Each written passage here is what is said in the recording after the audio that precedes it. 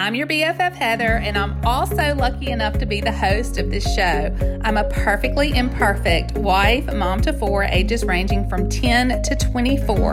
And in this space, you will hear honest conversation and learn to pivot in life to do all that God is calling you to do. We're in this together, and we are not afraid to do scary things. Hey BFF, welcome to Finance Friday. We are celebrating 28 days of Fab February filled with tips, creating new habits, and looking at old ideas in a new perspective.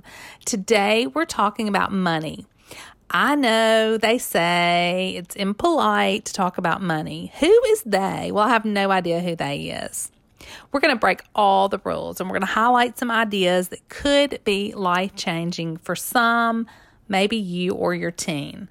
I believe that we are all called to be good stewards of what God has given us, but we are all human, and sometimes we make dumb decisions when it comes to spending. I remember 26 years ago when the Hubs and I first married, I was working as an independent contractor and he was in school full time. His school hours were from 8 to 5 and I was the only one bringing in a paycheck. I had a great year with sales. In our early 20s, selves thought, this is the perfect year to go snow skiing for Christmas. And wait for it, buy a computer. What? What were we thinking? We went to Jackson Hole, Wyoming and had an amazing time. We treated ourselves. Why not? I mean, we deserved it. We were working hard. We earned it. Only to come back to a large tax bill. It was a nightmare and something we had not planned for. It was a life lesson learned. And that was our first lesson as a couple in finances. I know, right? It was awful. It was just awful. I'm sharing this story with you just as we share with our kids when they are teenagers. Have you shared a financial fail with your kids? I think it's good to give examples of bad choices that you have made to hopefully discourage them from doing the same. Most life lessons are learned from failures, not successes. Because when we fail, we learn.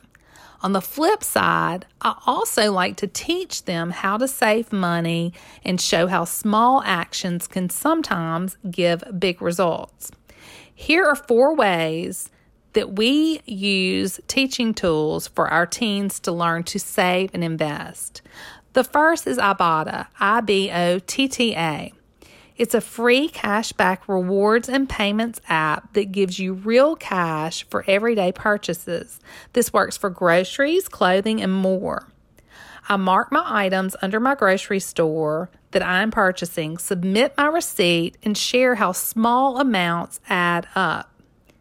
This may not sound like much to you, but I was recently inducted into the $100 club of Ibotta. I know, it's just $100, but to a teen, I mean, that is a night out at the movies, dinner, and treat a friend. It can be a big deal to them. The second app is Acorn, A-C-O-R-N. It's an investment app that you can contribute to daily, weekly, and monthly, and it rounds up my spare change when I use my debit card. Stockpile. Stockpile is a supervised account that allows kids and teens to buy and sell stocks that they choose. And like I said, it is supervised. They can pull up the app at any point in time and see how their stock is growing. What a great way to learn. The fourth thing that I like to do, and this is going to sound a little old-fashioned to some of you, but I like to save change in a container in a common area of my home for all to watch grow. Then I like to come together, guess how much we all think is in the jar of change, and then count it out. This can be a fun time. It's especially fun to see who can come the closest to guessing the right amount. Money lessons many times depend on the family's financial situation. But I think that we can all agree that the amount is not what's important.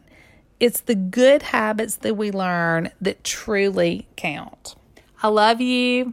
I've had the best time with you tonight. I hope you have a wonderful, wonderful Friday. And I will be with you hopefully again soon. Thanks for joining me. Thanks again for tuning in. If you enjoyed this episode or have benefited in any way, please go to Apple Podcasts, leave a review. It would mean the world to me.